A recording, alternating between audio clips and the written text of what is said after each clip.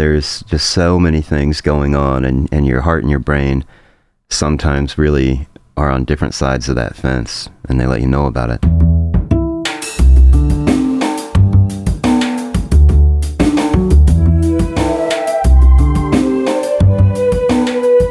This is Champagne is Also a Band podcast. One songwriter, one song.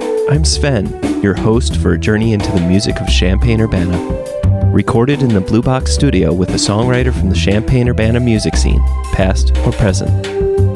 Champagne is Also a Band podcast is proud to be a part of the Champagne Showers Podcast Network.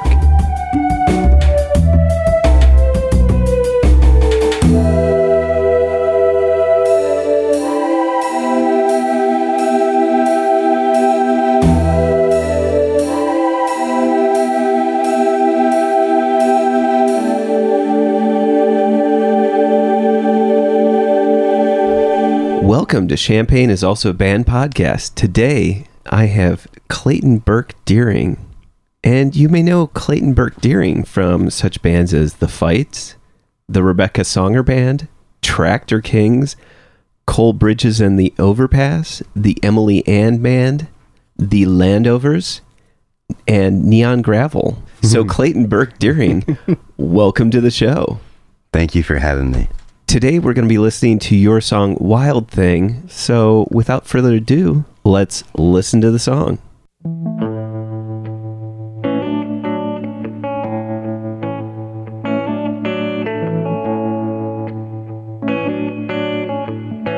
I see you sipping from that poison cup, just like an old friend.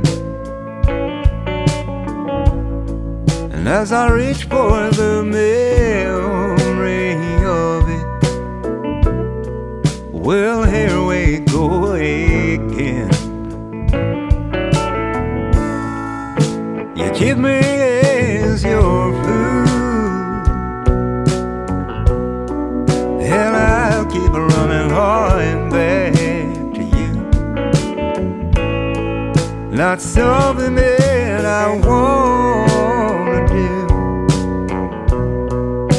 something that I am used to.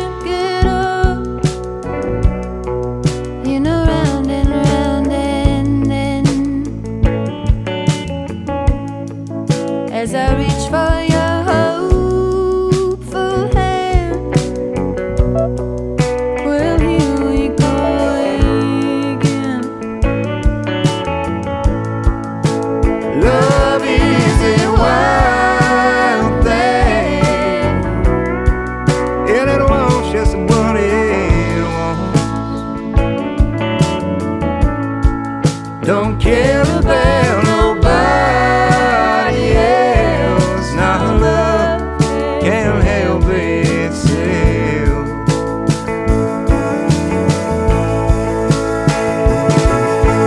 Wild thing.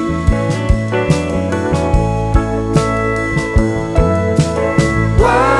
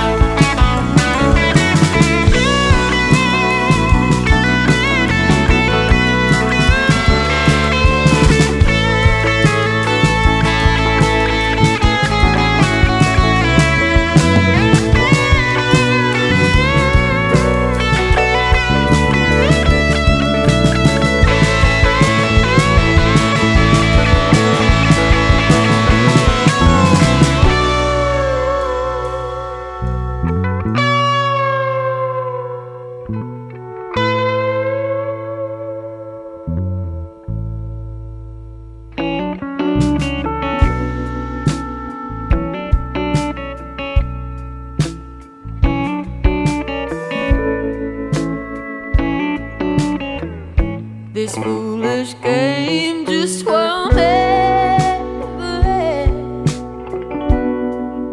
The feelings won't reeling. 7 pounds in the palm of your hand. When I see you again, love is a wild thing, and it wants just what it wants. Don't care about nobody else. Now love can't help itself.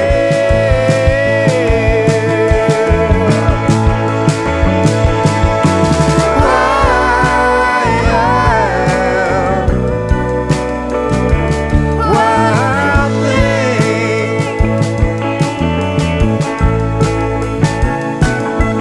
Wild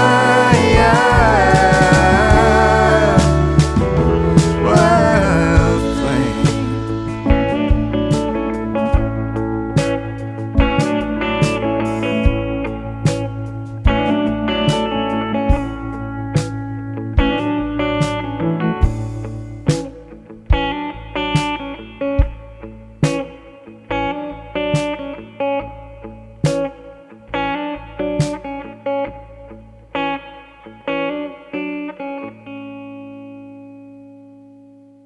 Welcome back.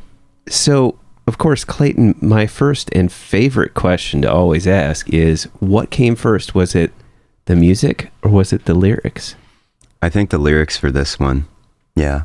It was some of the lyrics. Some of the lyrics. It's always interesting to me, like, what was the thing that stirred this idea of the wild thing or wild thing? And then how does it go from being words to being music and words? Do they get generated separately, etc.? So because you said words, I would say, like, what was the line that you remember creating first? It's the first line of the song. I see you sipping from that poison cup. That was just sort of it. And Gotcha. I feel like everything else kind of makes sense from that for what the song is about. At what point did Ken and May become involved in, I guess, did they write any of this, or did you? Yeah. Okay. So I think I always kind of kept Ken and May in mind when coming up with the song. Has been a dear friend of mine for a long time. And yeah, so I'm glad that did become an eventuality. Ken and May has written a verse and helped me orchestrate it so that it was very much like, I feel, something that we have done together, you know.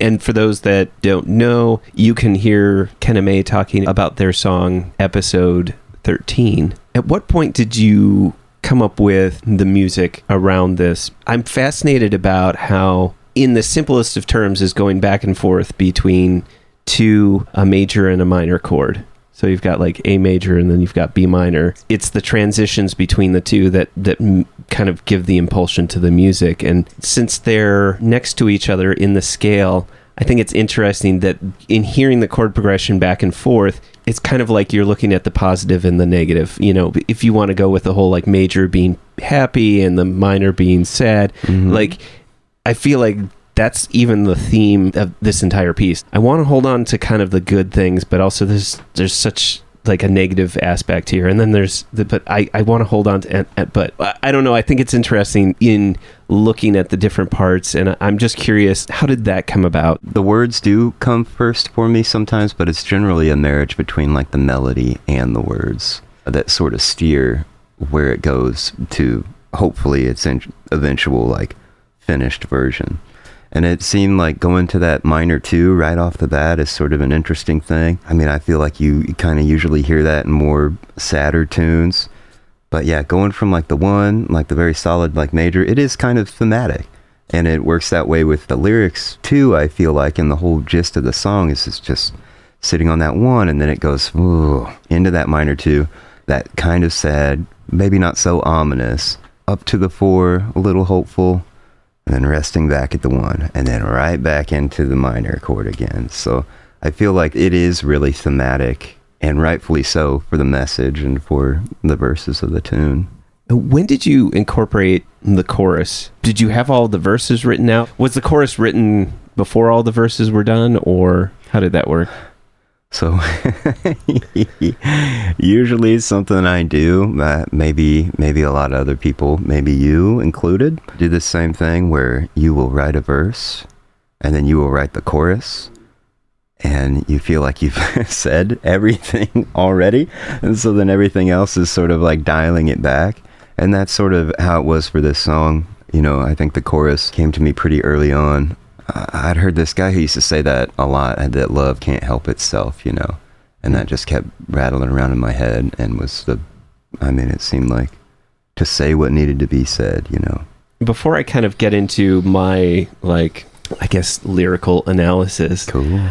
I guess I can kind of dive in a little bit about some of my interpretations about what this song is about. One of the things, and maybe not necessarily that this song is about love, I feel like it has the extra added concept of sometimes we get satisfied, I want to say, with misery. We get used to being so miserable about something, and then that's the thing that gives us comfort in a weird way, right? Like, so we keep digging into the same thing over and over because either one, you feel like that's all you're, like, this is the best that I could hope for, or you're just so comfortable with having that be such an aspect of your life that it just happens over and over, and you don't want to work to get out of it. And if you really do have a love,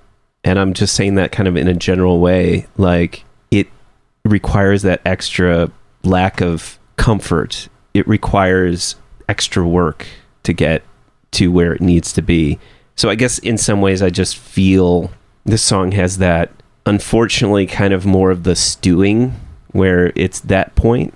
So it's not necessarily hitting the edge of, oh, this is where I need to make the change. It's more of like, I'm sitting in it right now. Sorry, I'm going to throw in another thing. I feel like the instrumental part, like right after the first chorus, there's a point at which the instruments are kind of playing some of the same theme, and then they kind of want to break out and explore, and then it jumps back briefly into, I want to say, like the main motif of the verse, and then, like, as if it had the opportunity to like reassess itself, but then it falls back into the same pattern, and then there's that solo part where I feel like, ooh, you're gonna finally make it. You're gonna finally make it. You're you're breaking away from it, and then it comes back into that same pattern, and then that final verse kicks in. I always think about the instrumental part is this opportunity for reflection and like either reiterating the theme of the piece, or it's actually rethinking everything over and over. Are you comfortable with telling me about the story behind these words or what inspired it? I think first I want to say I feel an amazing amount of satisfaction is not the way to put it, but I feel immensely grateful that you are interpreting it that way and picking up on the thematic possible and then just returning back to the same old slog. That is a very important part to me that comes out, and it seems like it has. So I feel very vindicated, maybe is a way to put it. That's a great word. I'm just so grateful that you're just such a with it person, man. I love that you can pick up on that stuff. It makes me, I feel really grateful to have heard what you just said right now. Yeah. Fills my soul as an artist and as a person. So I think initially what inspired it was something I think a lot of us are familiar with maybe bad relationships or the possibility of relationships that won't work out, that wouldn't be good for you or good for them. You know, the verses are a lot about like falling back in love with someone, maybe that it's not going to go anywhere, or it shouldn't go anywhere because it would not be a good thing. But you just can't help yourself but to feel that way. Anyone out there, or if you have ever, gotten back together with an ex, there's just so many things going on, and your heart and your brain sometimes really are on different sides of that fence, and they let you know about it. And just sort of that struggle is a big part of what the song is about. And it's not even necessarily about an old relationship to me, which I've had that experience before. It's like the meme of the kid who's falling off the bicycle and just slowly, progressively falls more and more and more, and then is on the ground, and your brain is telling you, don't do this. What are you doing? Don't feed into this. Don't go into it or anything. And it just happens anyhow. And I'm also trying to display how that is kind of like a beautiful, it's sad, but it's like a beautiful thing about us as people, is that we, love is wild. It wants what it wants, and it drives us, even though we know that maybe the eventuality is not the best for us. I'd say that's a lot of what inspired that song.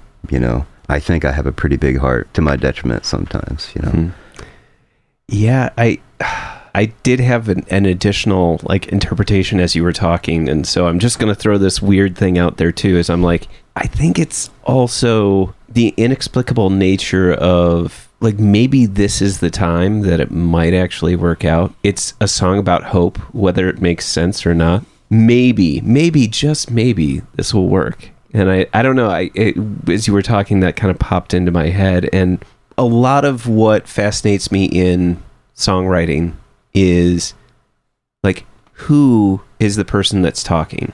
And even though I think intellectually, if there's a different person that provides the vocals, there's a sense that this is a different person presenting this idea or concept. And I almost want to say that the incorporation of Kenna's, I'm assuming the verse that they sing is the verse that they wrote. Maybe? I don't know. Okay. Yep. I almost want to say that it's a different person providing vocals. I feel like narratively, it could possibly be the same person. I think that makes a lot of sense too. I've been told recently that I write in a very conversational way, and working on this with Kenna, I just knew that they would be on the same page just from knowing Kenna and all they've done and being a fan of their writing for a really long time. When you do that, it can be such an amalgamous thing, and that makes just as much sense, rather than telling a story where you're singing it in that way, or the verses are spieled out in that way where it's very step by step. I think you picking up on that, I think that was also an important thing that Kenna was trying to have come across as well. And honestly, such an important thing to the overarching nature of love, just being not always smart, and being a wild thing that's hard to contain. I've been in a relationship for 23 years. I certainly know that 23 years ago, if I heard this song, I would have a definite different interpretation. But there's that aspect of the everlasting hope. I don't know why I want to keep going back to that, because it's in some ways it's so stupid. And sorry, don't mean to be down on anybody that really wants to believe that things can change, but sometimes hope is the dumbest thing you can believe in. Trying to hold on to hope is sometimes the most futile, but it's also one of the most beautiful things. It's so amazing that it is to believe in something, whether it makes sense or not. That gets me. So I totally agree with you. It's always a very in the older sense of the word, of a romantic thing. It's just a beautiful thing, even if it is so stupid to be hopeful about something. That is just such a special thing. We like to see that in other people, and it's usually something that is just as transmutable or relatable between different people, being I want things to go well for that person because they are being hopeful, because they are being maybe not very full of sense right now, but right. that I'm totally with you, Sven. It's such a beautiful thing, even though it's a very dumb thing. Sometimes can be perceived that way, sure, but it's I don't know, that's art and beauty, man. I guess I want to circle around to getting this recorded and putting all the different parts together. Did Nick Stein do the guitar solo? No. Was that you? Yeah. Okay. It sounded like you were speaking in Nick's voice, his language of how he puts a solo together. You know what I mean? There's something that nice. There was something that I was just that sounds very Nick Stein, like that was his. But I can see that correlation. I'm a big fan of how Nick has played solos ever since seeing him and his band with Cole in Easy Street in Southern Illinois. I've always been a big fan of how he does that. I wasn't trying to do that. There was a time when I was like, oh man, I'm going to be the best lead guitar player ever. That was a long time ago in a galaxy a few hours away. How did you bring in the different aspects and the different people to perform this and then record at Matt Wenzel's studio? I have ingratiated myself with really fantastic friends and people. And when I came to Dave, Nick, Jacob Krogart, and Emily McCown over a year ago to record an album just to see what it'd be like, we continued playing as a band. And so played some shows, had some good times, and then it was time to record another album or venture into doing that. It was still that core group, and Nick has been playing pedal steel in the band solely now, no longer playing lead guitar or anything, just because he's trying to go down that path, and he's sounding great. He's a very big fan of the C6E kind of sound. And I know it seems kind of odd to not have Dad Pride playing keys on that tune. You know, Emily McCown, Emily Ann, is also a great keys player and vocalist and writer and all these things, man. It's hard to talk about your friends that you love so much. Well, and keep it concise. Emily McCown, episode 12. It seemed like I just got them right next to each, you know, both Kenna and Emily, like just about the same time. Tangent. I think I listened to that episode before I really knew who Emily was. I had heard this buzz about Sororize and Emily McCown when they had come to town and just made such a big splash, you know, and rightfully so. And I think, I don't even think that I knew who Emily was listening to that episode. Huh. That was a while ago, but yeah. Now that makes me happy. Anyhow, Jacob Krogart is playing the Wurlitzer on that. Such a smooth, I mean, it's all like, oh yeah, when he plays, smoke starts to fill in on the floor, and then you're just transported to like 70s soul, you know. Yeah. I like the imitation, and even there's an echo part like at the beginning of that instrumental after the first chorus, where between the guitar and the Wurlitzer. One of the hallmarks of like a really good band or a really good musical group is people that are willing to not always be on. They make themselves open to making space for the other musicians, so that there's at least like this great play back and forth. And I think that this song does a really good job of, nobody really steps into the spotlight for very long. It kind of, people kind of, they shine, and then they kind of, and you know what happens when people like shine and then they kind of step back? They sparkle. I'm sorry. I love that. I love it. Less is more a lot of the time, but I think it's also very fun to not do that. Right. You know, and it's very hard to be very contained and not do more sometimes. But I don't know. I'm trying to learn that art much as all my friends are, you know. Art. I'm going to say what my favorite part of the song is, and then you will have to let me know what your favorite part of the song is. This is kind of a tough call, but maybe I'll just cheat and be like, there's two things. I want to say the beginning of the phrase, like before the verses, there's this weird sense. It sounds like there's like this floaty part that kind of happens, and I don't know how to articulate it any better than that, but there's this like at the beginning, when someone sings the beginning of the stanza for the verse. So the first few words kick in, and then it's like the beats drop, you know, the beats, the bass, everything drops in, and it's like there's this moment where it's like, and maybe conceptually this does work because it's like, okay, maybe everything will be okay. No, it's not. For me, it's funny that the thing that I like most about it is not because it comes crashing down, but that there's this sense of like floatiness.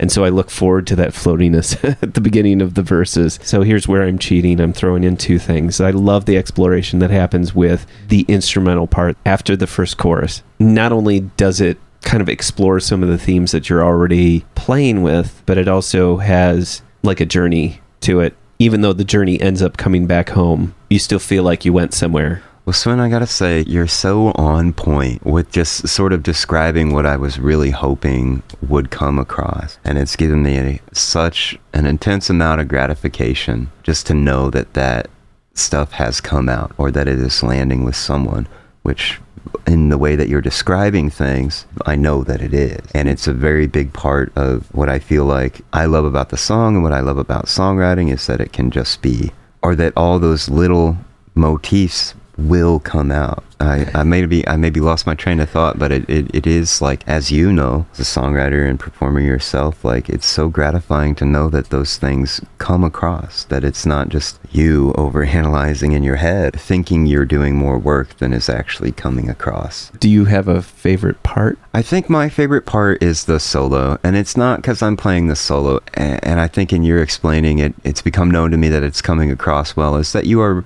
very much like I've described, with being in this state of maybe being in love with someone, but knowing that you shouldn't act on it, or you shouldn't slip back into an old relationship, or you shouldn't, follow your heart all the way, is that you can really become mired in those feelings. And the thematic always returning back to being right back in those feelings that I feel like I was trying to do with having the step of, you send me spinning till I can't. Just sort of like aloof, because you'll really trick yourself when you're dealing with those emotions just in your head. And then reality comes back in and you have to deal with that. But I think, like, thematically, I really love the guitar solo because it's me trying to imitate or emulate, like, being tired of being mired in this feeling and just slamming against the walls and trying to climb and just reaching the peak, and then just, you fail, you can't do it. You just slowly slip back into that feeling of being completely helpless at times. I don't know. I feel like I did that with the solo. Again, it has nothing to do with me. It's just the theme of the song, that there is a real attempt to try to get out of that cycle. And yet it just lilts back into the same cycle, same repetition of feeling that way. Yeah. So I think that's my favorite part. Why did you pick this song to be the song you talked about today? Koosh. I know you struggled for a while to figure out which of your pieces you'd like to talk about, so... I kind of did. Maybe I thought that this one would be more accessible. I love them all, even the unheard ones, the tunes that I don't play out. I love them all for different reasons, and for this one, I guess I felt that it was really accessible and at the heart of it, as a person who does enjoy writing, who does enjoy playing music, but is also getting a little bit older.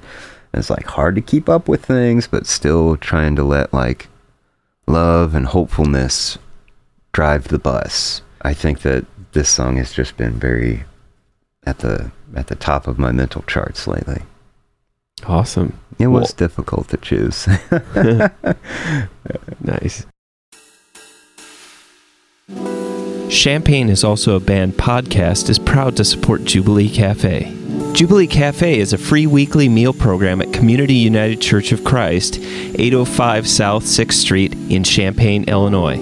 Jubilee Cafe serves a home-cooked meal from 5 to 6:30 each Monday. Their mission is to feed hungry people by cooking healthy, delicious meals and by serving their guests restaurant-style with servers waiting on tables. Jubilee Cafe is open to anyone who cares to eat with them. Because food insecurity among students is so high, they serve students as well as others in and around the Champaign-Urbana community who struggle with hunger. Meals are free to all and will be served each Monday evening, located in the accessible lower level of the building at 6th and Daniel Streets in Champaign.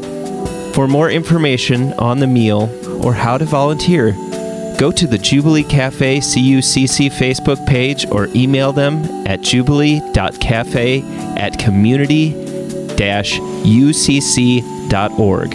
That's jubilee.cafe@community-ucc.org.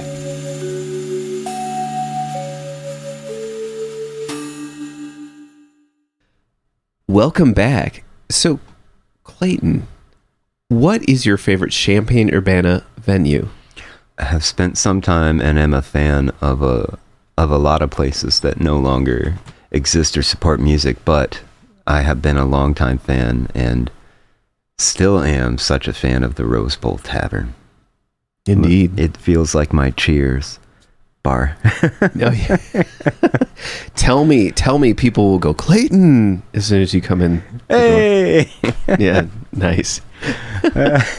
Yeah, I mean, and I was wondering if you would say that the Calyx Center would be your favorite venue. I kind of thought, but I think, didn't you end up with a prize at the end of the night for this year's Hog Shoot of being the most up on stage? I know you're actually, I feel like you're blushing right now, but I'm blushing because the plan was just to do my solo set because the band couldn't make it. Dad Pride, D Prizzle was unable to make it, so it was just going to be a solo set, and that was it. That was it for the plan. And then Neil Blacksmith asked me if I wanted to play steel with him.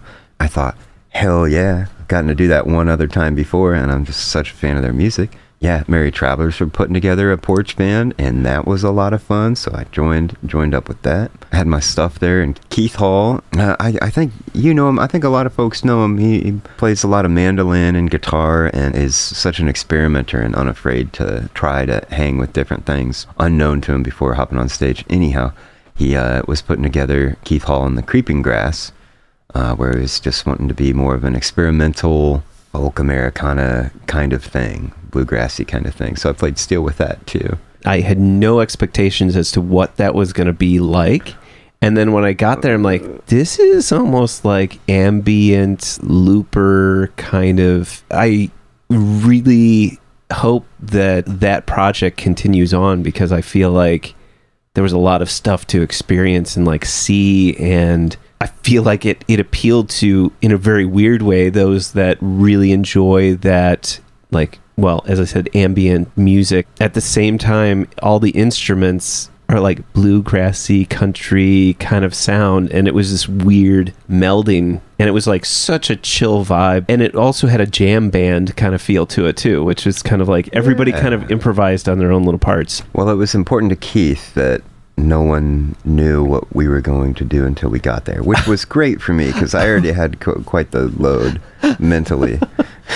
Okay. So I'm sure there's going to be much more of that. Keith is an incredibly creative person and likes to experiment and get into like chordal theory and all that. So more to come for sure. Yeah. And what I thought was really interesting, at least as you being a part of that, is that I felt some of the influences of one of your projects, Neon Gravel, come through.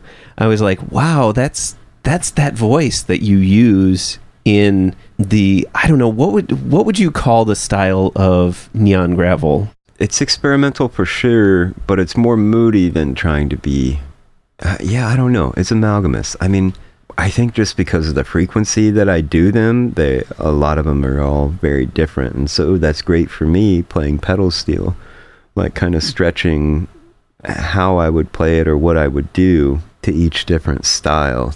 And also, like, not to say it this way, but I will say it this way, to not run out of tricks or something, like a trick bag or something. Oh, yeah. It's genuinely trying to explore playing it in a different way and learning how to be and what to do in certain situations. One of the things that I've actually really enjoyed about the Neon Gravel project is definitely the frequency. I mean, you've now done it for over a year, which means that you have, a year plus, which means there are at least 52 out there, right? You do them weekly. Yeah, that's a lot. I think you're up to 60, 65, something like that, which is kind of insane, right? I think probably, I haven't counted them in a while. It's funny, I've actually now on my calendar put a blank spot for every Friday to just drop in the information so that it repeats every year. But anyway. I absolutely love that. Thank you. You are a legend for doing that, for making it a habit. Thanks, Google Calendar. It is my lifeline. The thing is that the frequency, the exploration, and in some ways, the redefinition of what a pedal steel can do or the voice that it can make, I think that's been really interesting because, I don't know, instead of it just being a country folk instrument, it becomes this, I don't know, environmentally kind of stage for, what am I saying? Keep going. Becomes I love this, it. I don't know, it becomes an instrument that it's not just the single, it's not just the accompaniment, it's not just kind of lending those beautiful tone. I would never think of I don't know if I'm using the right words for this, but like I would never think of an aggressive tone coming off of a pedal steel. And I feel like you have done a good job of emoting the different kinds of sounds that you can make with it. So I think that's been fun, and I really hope you never run out of a bag of tricks, even though I think a lot of it is just you're very creative. So I think you just keep finding new themes. But I will put a link to a Neon Gravel Bandcamp in the show notes, so please check it out. Thank you. Legend. You could spend about half a day just listening straight through. I mean, you're more than an album. You're now a collection of...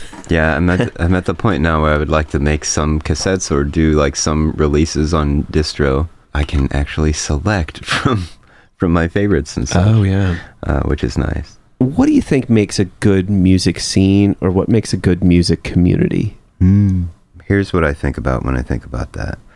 I enjoy going out to see different shows. I enjoy going out to see and just kind of see who's working on what's going on. Oh, this is I did not know that this little microcosm of this whole scene was a thing, or oh, that's who this person is that they've been talking about. But I also like playing.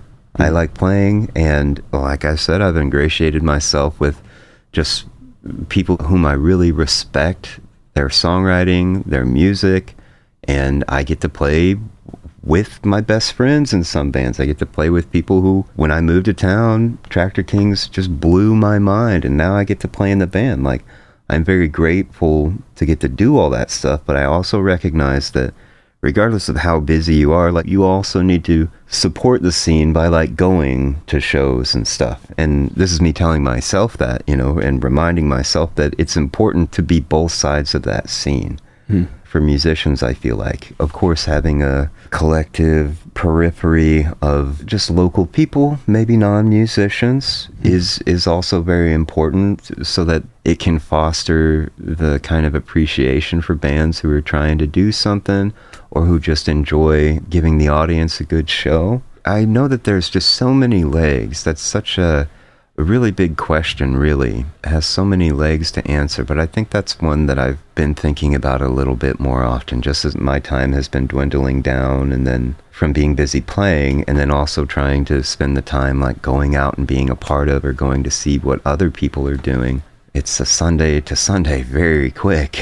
Right. And the week is gone. Yeah. But that's important for the scene, man. I just love seeing all the cool things that are going on, and everyone just like, God, everyone is so busy recording and writing and trying to divine the best iterations of bands and chemistry with each other. I just love to see it. I feel so grateful that I'm a part of it.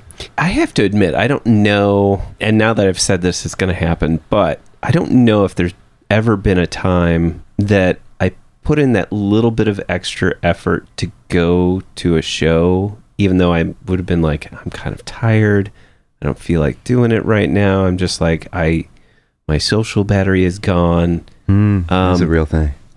And even when I go, I don't end up feeling like it was time wasted. I'm always like, I was glad that I did it, But as I said, now that I've said it, now like the next show that I go to, it's going to be like, no, I just want to go home.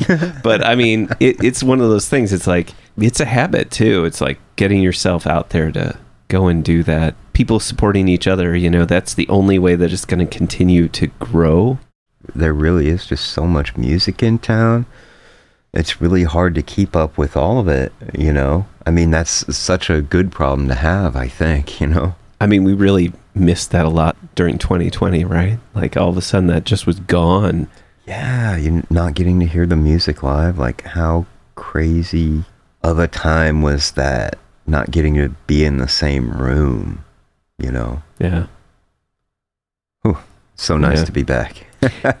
Although I will give shout outs to those that continued to try to do live shows that were broadcast. I guess you could say the only one that's coming to mind exactly at this moment was, Vivi Lightbody did a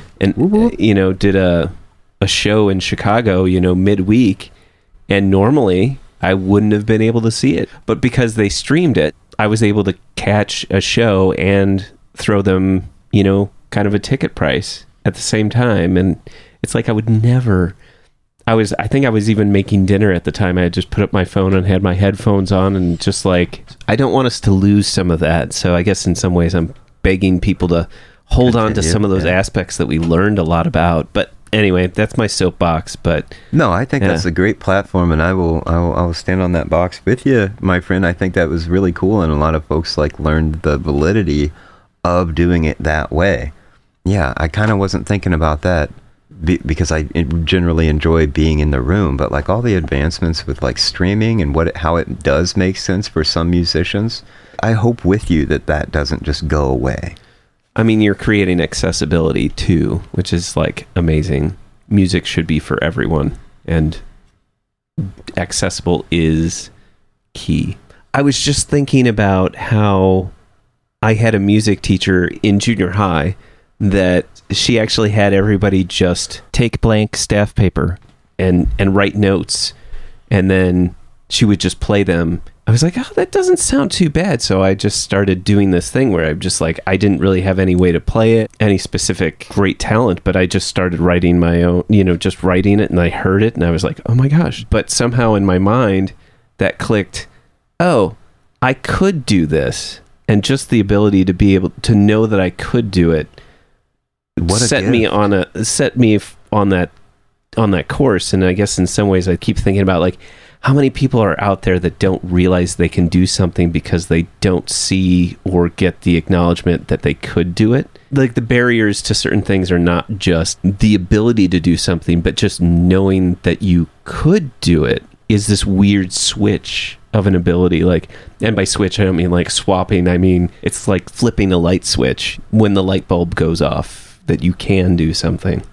I think, unfortunately, I do think that maybe a lot of people don't get that intro to certain things in their life, whether music or something else. Sometimes it's self-respect, which really sucks. But that is such a gift, man, that you've been given, that I'm not sure that I remember what that was for me. Teachers in class or out of class are just the Jedi of our world. That's all there is to it. Jedi or Sith, I will give them that too. They can teach you the wrong things, the dark things. Yes. I was hanging out with, it was for Emily McCown's birthday. Kenna May, me, Jacob Kroger, and Emily McCown went to Wheelhouse, and we were riding back, and Emily was talking about something. I'm sorry, I can't recall what I had for breakfast yesterday. So, but Kenna tells them, they're like, you teach me. And that was the first time I'm 36 now. I pretty much was then. This was only a month ago.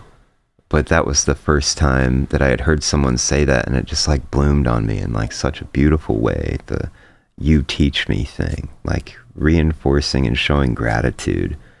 And addressing that, when your friends or someone that you appreciate or whoever just teaches you. I don't know. It's not even just about being oh, that's a nice way to say thank you.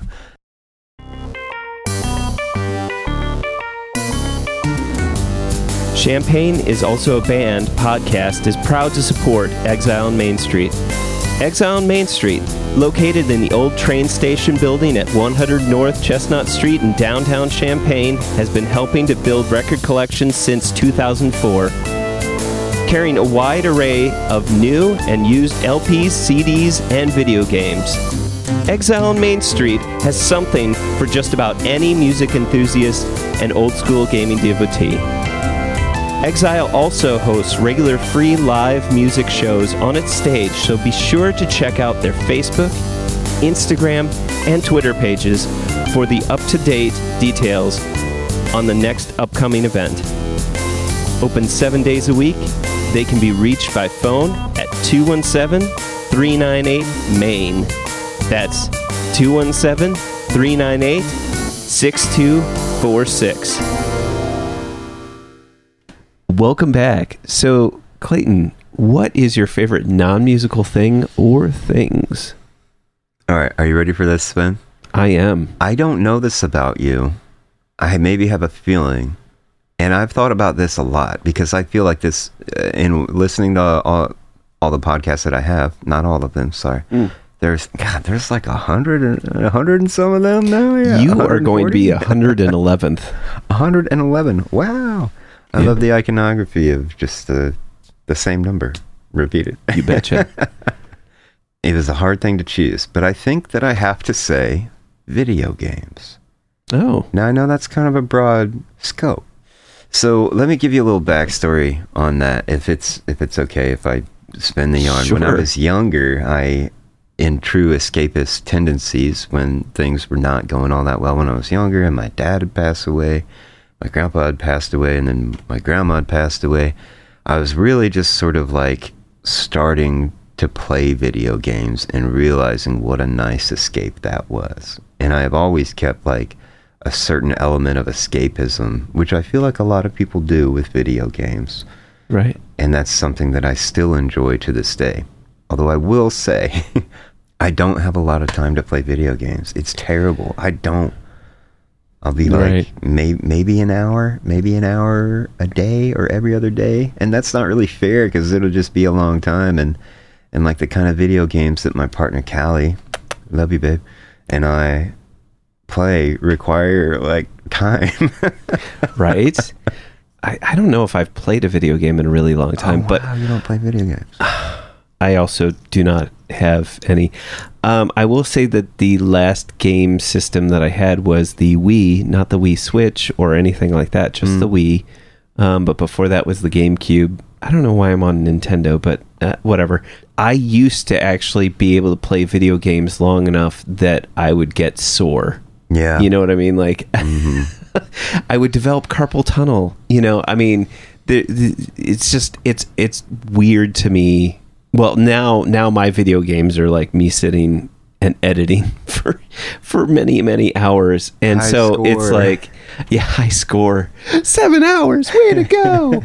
But yeah, I wouldn't mind just being able to switch my brain off, but while being active, like you're actually engaging in something. So I think now I just binge something which is totally inactive. It's not interactive, right? Like you could shut your brain off for, instead of binging a series, I could be playing this long video game where I'm actually in control and interacting rather than just kind of this passive. I was just thinking about like, maybe I should go back to that. I wonder if I'd be feeling a little less like I wasted my time if I binged something, maybe.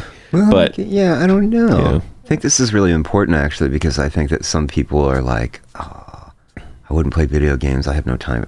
I do stuff in real life, you know, and other people, very intelligent, smart, productive people also enjoy it too. And I think that there is something to like, when you binge watch a show, your mind is still active, but you're getting to relax. When you play video games, in my opinion, the right way, your mind is active and you're kind of escaping from the stresses and other things that are going on, because maybe you have an overactive mind and you need to take that dog out for a walk, you know, for an hour or something like that. You know, it doesn't feel so much like lost time, but certainly there are times when it's not a good replacer for like trying to find relaxation, I don't think, because yeah, you need time for your mind to just space out. I know that maybe I'm looking at this the exact opposite way of how it should be, but there's something about doing something that can be quote unquote stressful. Like you get worried, like, oh my gosh, my character's going to die or whatever. I mean, I'm making this as like simple as possible, but this is so real. You know, like, so you have a moment of like stress, but in the end, it's like, I can just turn that off. And then your escapism is something that also allows you to escape as well, right? So you can jump into a different world, be in a different place. As soon as it stresses you out, at the end of the day, you can just turn it off. kind of like a dream, right? Yeah. Like it was a nightmare, but it wasn't real. To me, I feel like that could be like a relief in itself. Anyway, I totally agree with you. Like thinking about that. When I was getting all my teeth taken out a little bit before COVID, I think maybe during the same time, I kind of can't remember. It was all a dream. The most hardest part of my life kind of dream. But I had met some people online just because I was staying home. You know what I mean? And I couldn't really like write, and I couldn't really do a lot because I was taking a lot of pain meds. And so video games I could do, and online chat rooms I could do. And I had met some friends whom are still my friends to this day. I haven't played with them in a long time, but I still consider them real good buds. We would play games together, and we'd play a couple games that were so stressful that it really had me thinking like, this is terrible. I'm stressing about this more. Like, this is no longer relaxing. This is no longer a good escape. This is way more stress, and I need to relax after I do it. And then that's when it becomes a problem. Like playing games or getting in situations like that where when you take the headset off, you're like, oh, all right, okay, time to relax. Like, that's silly. Really random thought, but I'm like, is it kind of like emotional exercise, right? Like, it's kind of dumb to run. I'm going to say it. I'm sorry, runners, but basically you put yourself through some stress, right? And you kind of accomplish something, and it's hard, and you breathe hard, and your heart just wants to jump out of your chest, and etc. But at the end of the day, it's like, why did I go through that? Well, it's just like I'm physically training myself to do better the next time, and I'm almost wondering under pressure if maybe the whole video game like stressing you out is like emotional training. I don't know. Anyway, so feel free to add at me and tell me that I'm just dumb, but sometimes I'm like, well, all right, runners, you know, get him. Well, not even the running thing, but just like video games as an emotional trainer as well, you know, like as something that you kind of work it out and you get an opportunity to stress out about something, but then the next time maybe it won't be as stressful. I don't know. The only thing I can equate to that is like I had a decent car accident where I actually rolled the car. Whoa. And I think the year after that, I was just like, everything felt like it had the volume turned down. So I don't know. It was kind of interesting. Like it just like pushed me past this one point. And then I was like, oh, well, just isn't that bad, I guess. So I don't, you know, some might be interjecting or screaming at their podcast right now saying, you know what? That's trauma. That's what you're describing is trauma. Yeah. So I you know, we all cope in different ways, right? So yeah, sorry. Well, I see weird tangent. I see I'm seeing the parallel you're drawing between the healthy parallel you're drawing between like pushing and exerting yourself harder so that you know, in the future you can perform at that level with more ease, you know? And sometimes that I can see that parallel between like playing stressful video games will help you in that situation next time. I guess it just depends on how applicable it is afterwards, you know? Yeah. And I'm not saying don't traumatize yourself with something. Like, do what you feels safe. Everybody, you know? Some of those video games can be quite real, you know? Clayton, it has been a pleasure just talking with you. It has been so nice. About your song, Wild Thing, you know, the Champaign-Urbana music scene, but also, you know, your favorite non-musical things. So thank you so much for being on the show. Thank you so much for having me. It's been so fantastic just hanging out with you and rapping.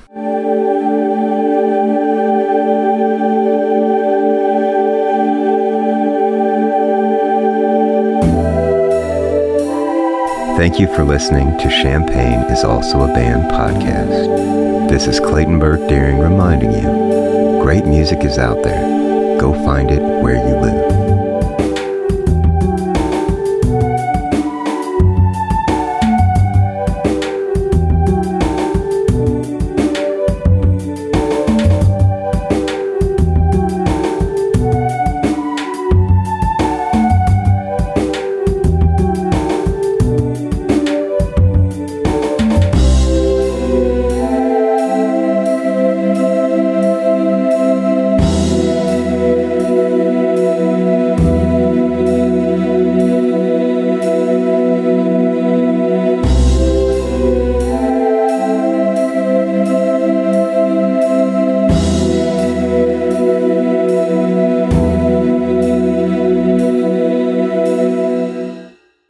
that's a wrap. Champagne is also a band. You almost have an NPR voice. It's so good.